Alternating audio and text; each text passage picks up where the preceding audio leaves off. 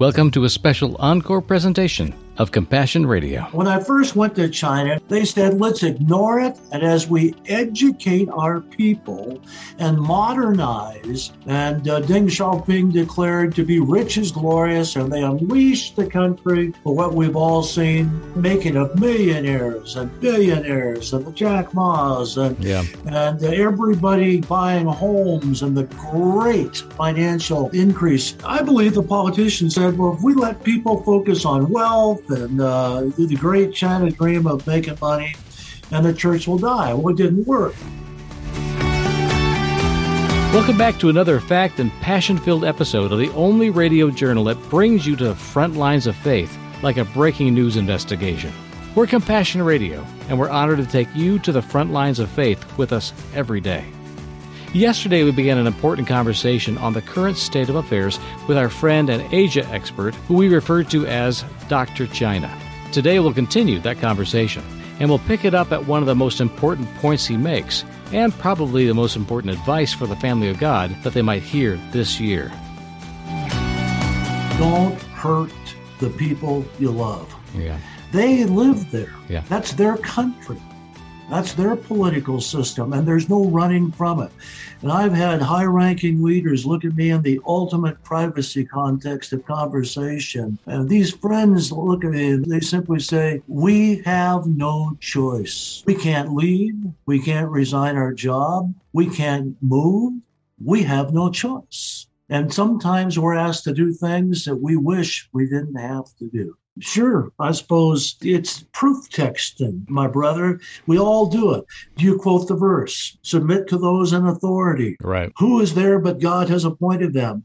That's true. Or do you quote the verse? We must obey God rather than man. And all of us that have been in God's word for any length of time get pretty good at picking the fruit that we want to throw at somebody else. Yeah, exactly. You should be acting this way because I can.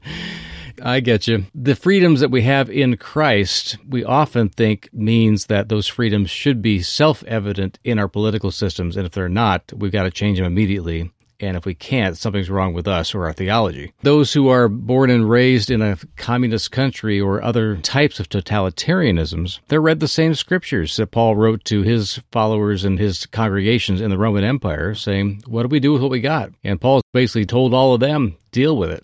However you find yourself, follow the Spirit of God where you are and represent Him well. And if you're called to account for it and you have to pay with your life, so be it. But none of us want to pray that way.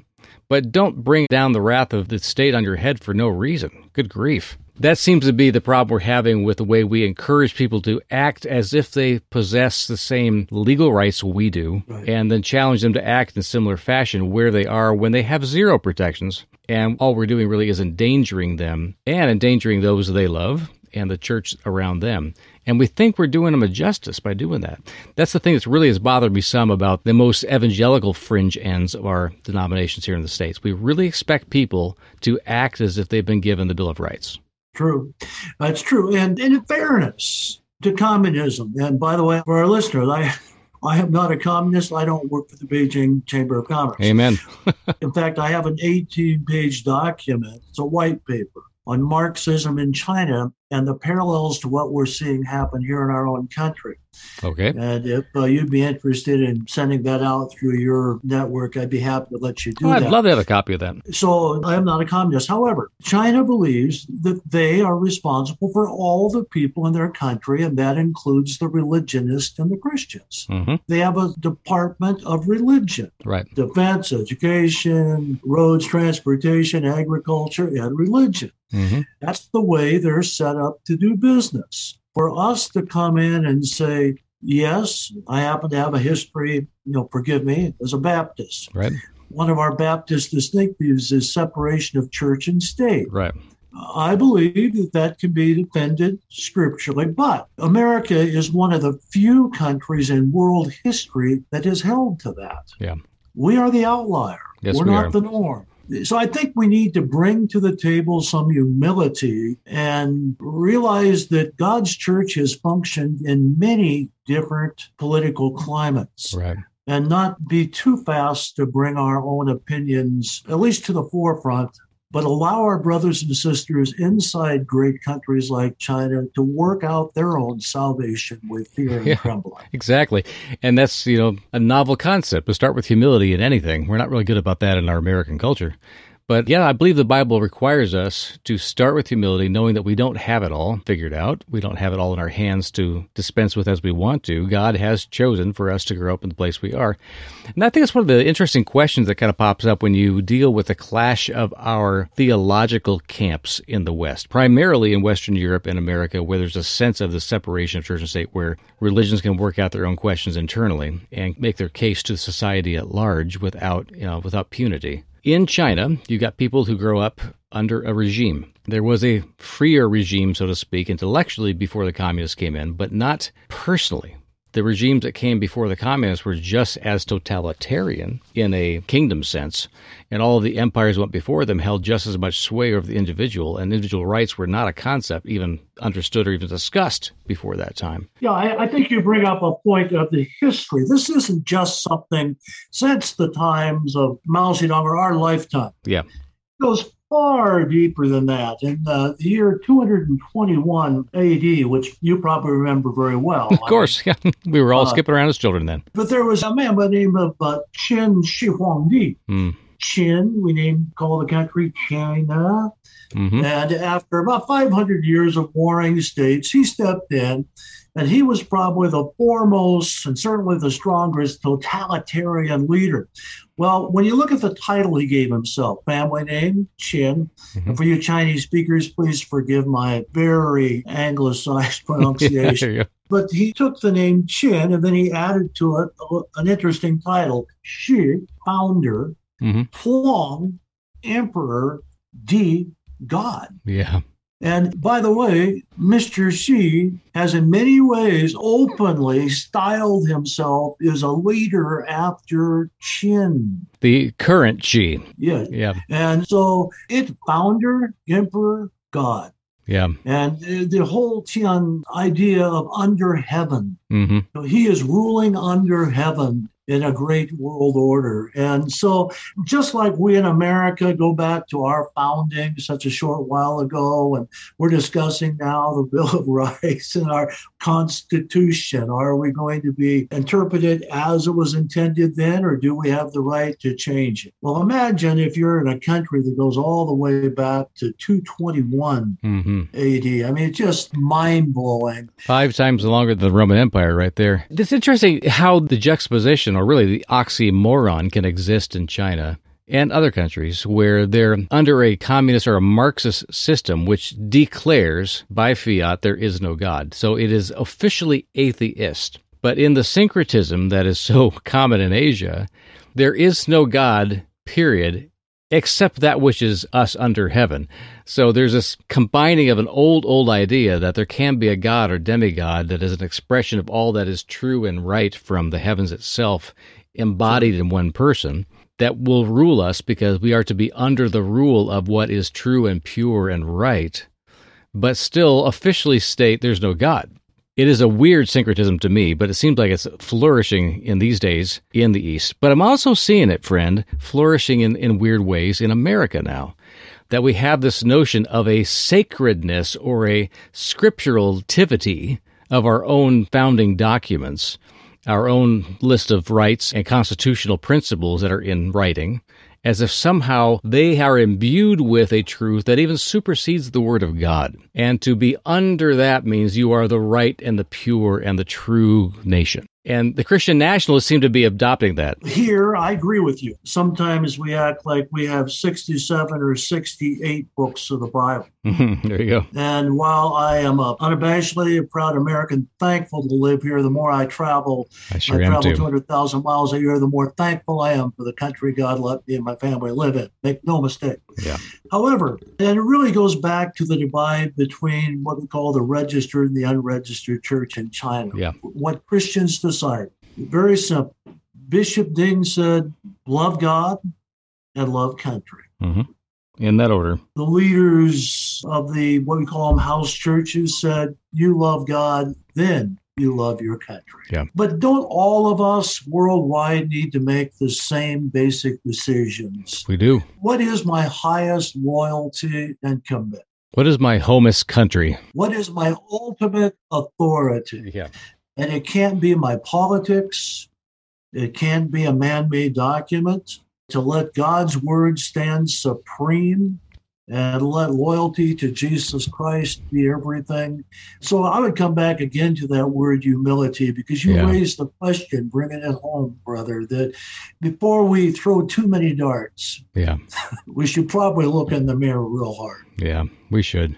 Now, I would say if you're coming from an Arminian background, you think about free will being the lens through which you see every relationship and every edict of God and every scripture. We have the freedom to decide and freedom to whatever because we are intrinsically, innately free to choose.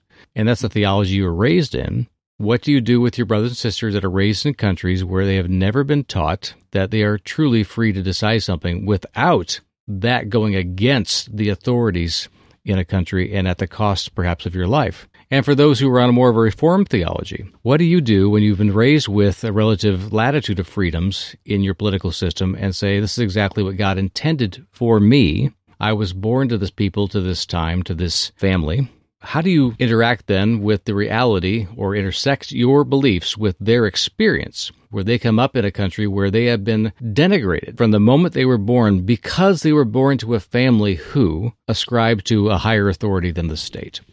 Did God really intend for every other person in the world to suffer more than you?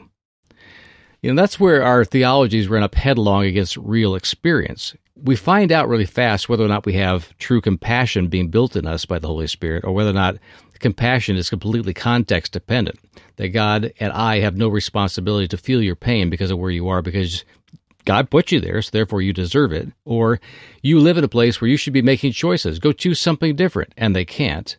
And then we judge them based upon our sociologically theological bent from where we are and assume that they must ascribe to our perspective before we can be in agreement.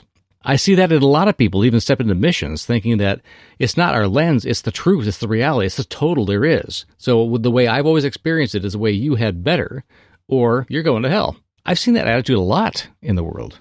Absolutely. And the challenge for every serious Bible student, say nothing of a theologian, is to ask ourselves, what is cross-cultural and what is intergenerational?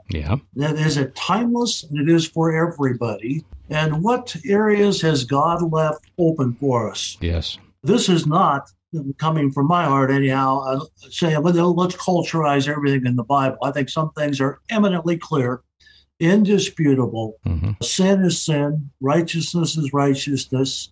I'm not talking about that. I'm talking about how do we take in our ecclesiastical world, take the inviolable principles and apply it in a wise way for the good of the Christian community and for the witness in the country in which we live. And anybody who says that's easy, again, is pretty naive. Compassion Radio will continue to keep bringing you encouragement from the Word, inspiring stories from the front lines of faith, and awesome opportunities to make a difference for the kingdom around the world. But we need your help right now to continue doing just that. So call us today at 1-800-868-2478. Mail us at P.O. Box 2770, Orange, California, 92859, or give online at CompassionRadio.com. Take the inviolable principles and apply it in a wise way for the good of the Christian community and for the witness in the country in which we live. And anybody who says that's easy, again, is pretty naive. Yeah, exactly. And it's the only context for me where that trite question, that bumper sticker question, what would Jesus do, actually makes sense. Because if Jesus was standing here looking at what he would be looking at, where I'm standing right now in a place that's not familiar to me, and I really ask myself, what would Jesus do here? The answer from the Holy Spirit is going to be, watch. Watch what I do with my people where you are. Learn something. Do that. I do believe that that is an injunction from the Holy Spirit to us in every generation to pay attention to how he's helping his people build the kingdom where they are. Because he knew where they would be born, he knew to whom they would be born in what time, he knew to what situations each culture, each person, each family would be born into, and he knew the culture in which every church would be built. He knows.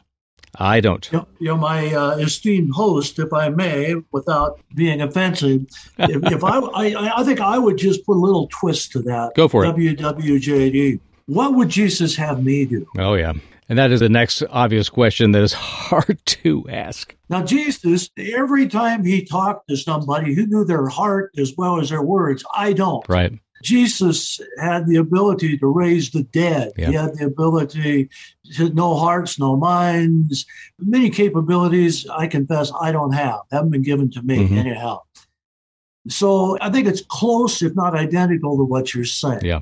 In a different culture, in a different setting, could we make, I'm not talking about moral issues, but in all moral matters of discernment and wisdom, what would he have us do if we were in China or North Korea or one of the countries in Africa? Yes. There are so many of them that are struggling. So good point. And I think we're saying the same thing. Amen to that. I like to be on the wavelength with you, Doctor. You've always been very gracious, too, about standing in a place theologically where decisions are going to have consequences, and you know they will, and still being gracious to those who are struggling through how to come to terms with what God's really doing in this place that I was not expecting, through people that I was not expecting him to work through, and people to ascribe to the state or to their family, whatever, different kinds of faithfulness or loyalty or patrioticness that I would not have expected myself to be able to do in that situation. You've been able to help us understand that better as we've gone through these places, and you're gracious to those who are struggling through those understandings. I don't think it's possible, really, to get to the heart of what the kingdom is around the world without obviously spending real time with people who are in that kingdom, or asking God to show you who he's got in different places and why they're important to him and his purposes, and to ask him to help us to love them the way he does. Otherwise, we're stuck with this inconsequentialness to our worldview, which means, to me, that what's happening out there in the world is of no consequence to me. It doesn't touch me at all. I'm not responsible for what they're going through. I don't need to open the borders to my country to refugees because it's not my problem. I didn't start it. And we have this theological xenophobia, too, not just against people of different colors or smells or habits or menus or whatever. We see people coming towards us. We have no indication in our hearts that we are responsible to ask God what he would want us to know about them because he values them. It just doesn't cross our minds until we are forced to be in the room with people that God is using for his purposes. And we humble ourselves and say, I don't know what's going on here. I need to learn. And God then opens our hearts to make it possible to. And from that comes, as you say, those relationships that are long-lasting, that provide inroads over generations into countries, and that pipeline stays open for his purposes. We feel like we're incomplete people without being able to entertain the stranger who is now a friend, without being able to go to them from time to time and celebrate with them God's work in their lives, their people, their families. You and I have had that experience of being able to be in the room where God is doing his work. And that is so rich for me that we have had that opportunity. I'm so grateful to him for that.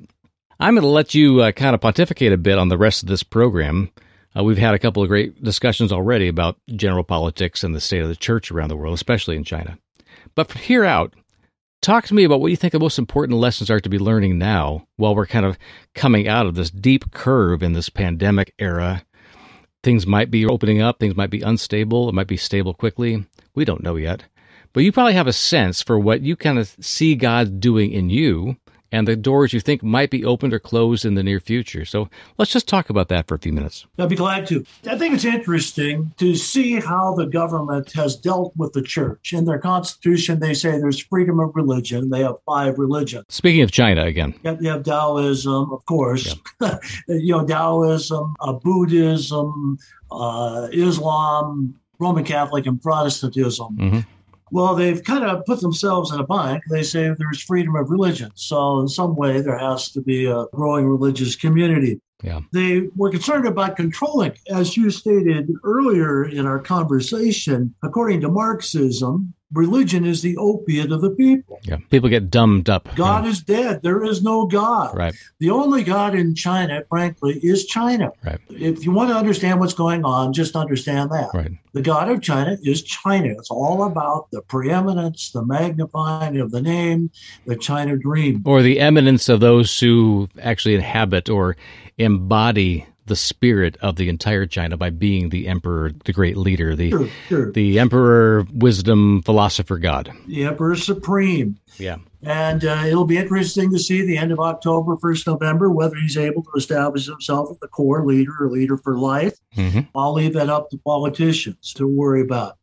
But I watched them, and it's fascinating, try to curtail the growth of the Church of Jesus Christ. And I've seen it through 3 iterations now. When I first went to China, and I would date this from about 1976 to 1996, okay, they said, let's ignore it. And as we educate our people and modernize, and Deng Xiaoping declared to be rich is glorious, and they unleashed the country for what we've all seen, making of millionaires and billionaires and the Jack Ma's and everybody buying homes and the great financial increase. I believe the politicians said, well, if we let people focus on money, which is not a bad bet, by the way. Jesus said, you either have to serve me or money. I doubt if that was in their mind, but it wasn't a bad bet. So let's let people focus on wealth and the great China dream of making money, and the church will die. Well, it didn't work. Mm-hmm. For about 20 years, from 76 until about 96, the church grew gangbusters, fastest growing church in the world. And so then they tried something else. Every place you went, the buzzword was, well, the church needs to be involved in social services. You know, we're one community. It's not Christians over here, and then the rest of the community in another room. Bring them together. The purpose of the church, according to the government, was to serve the community. Well, they thought, well, if the church gets busy doing that, then it will die because they'll stop doing this worrisome evangelism that they've been preoccupied with. So let's get them off of that and get them working, and cleaning. Drain their energies for us. Well, guess what? Went on for about 20 years, from 96 till about 2016. The church grew even faster because now the community knew them. These Christians are wonderful people. Look what they're doing for us. And the church is filled up like nothing you've ever seen. You couldn't build them fast enough. So we tried ignoring it, didn't work. For 20 years, we tried focusing on social service. And then around 2016, and I think it's at least interesting that this seems to be in 20-year increments. Yeah. The buzz began to change to signification. Right. We need to sinicize the church. Now, that's what we're doing a lecture for our executives and my clients. But signification is nothing new in Chinese history. If you have the superior culture and the superior ethnicity, then you, of course, want to not be westernized. You want to celebrate and highlight how much better you are. Wonderful history. And so now you'll see in these celebrations, they're wearing of old Chinese garb and singing Chinese songs. Well, now we've pushed that into the church. Yeah.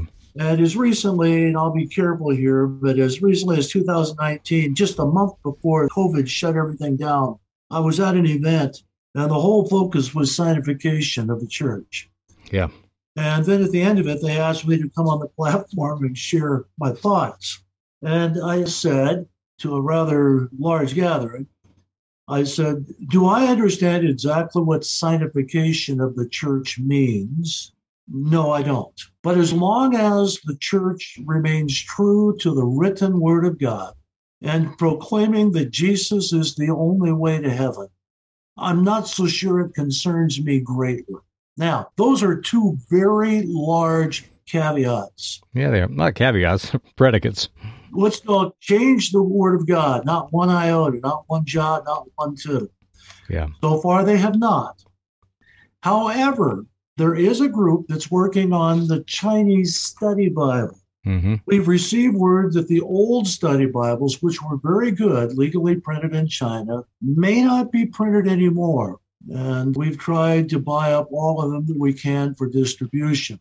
But I'll be cautious here. I do know some of the people working on the committee. I think it's fair to say, and I think they would agree, that they're liberal and they're theological bent.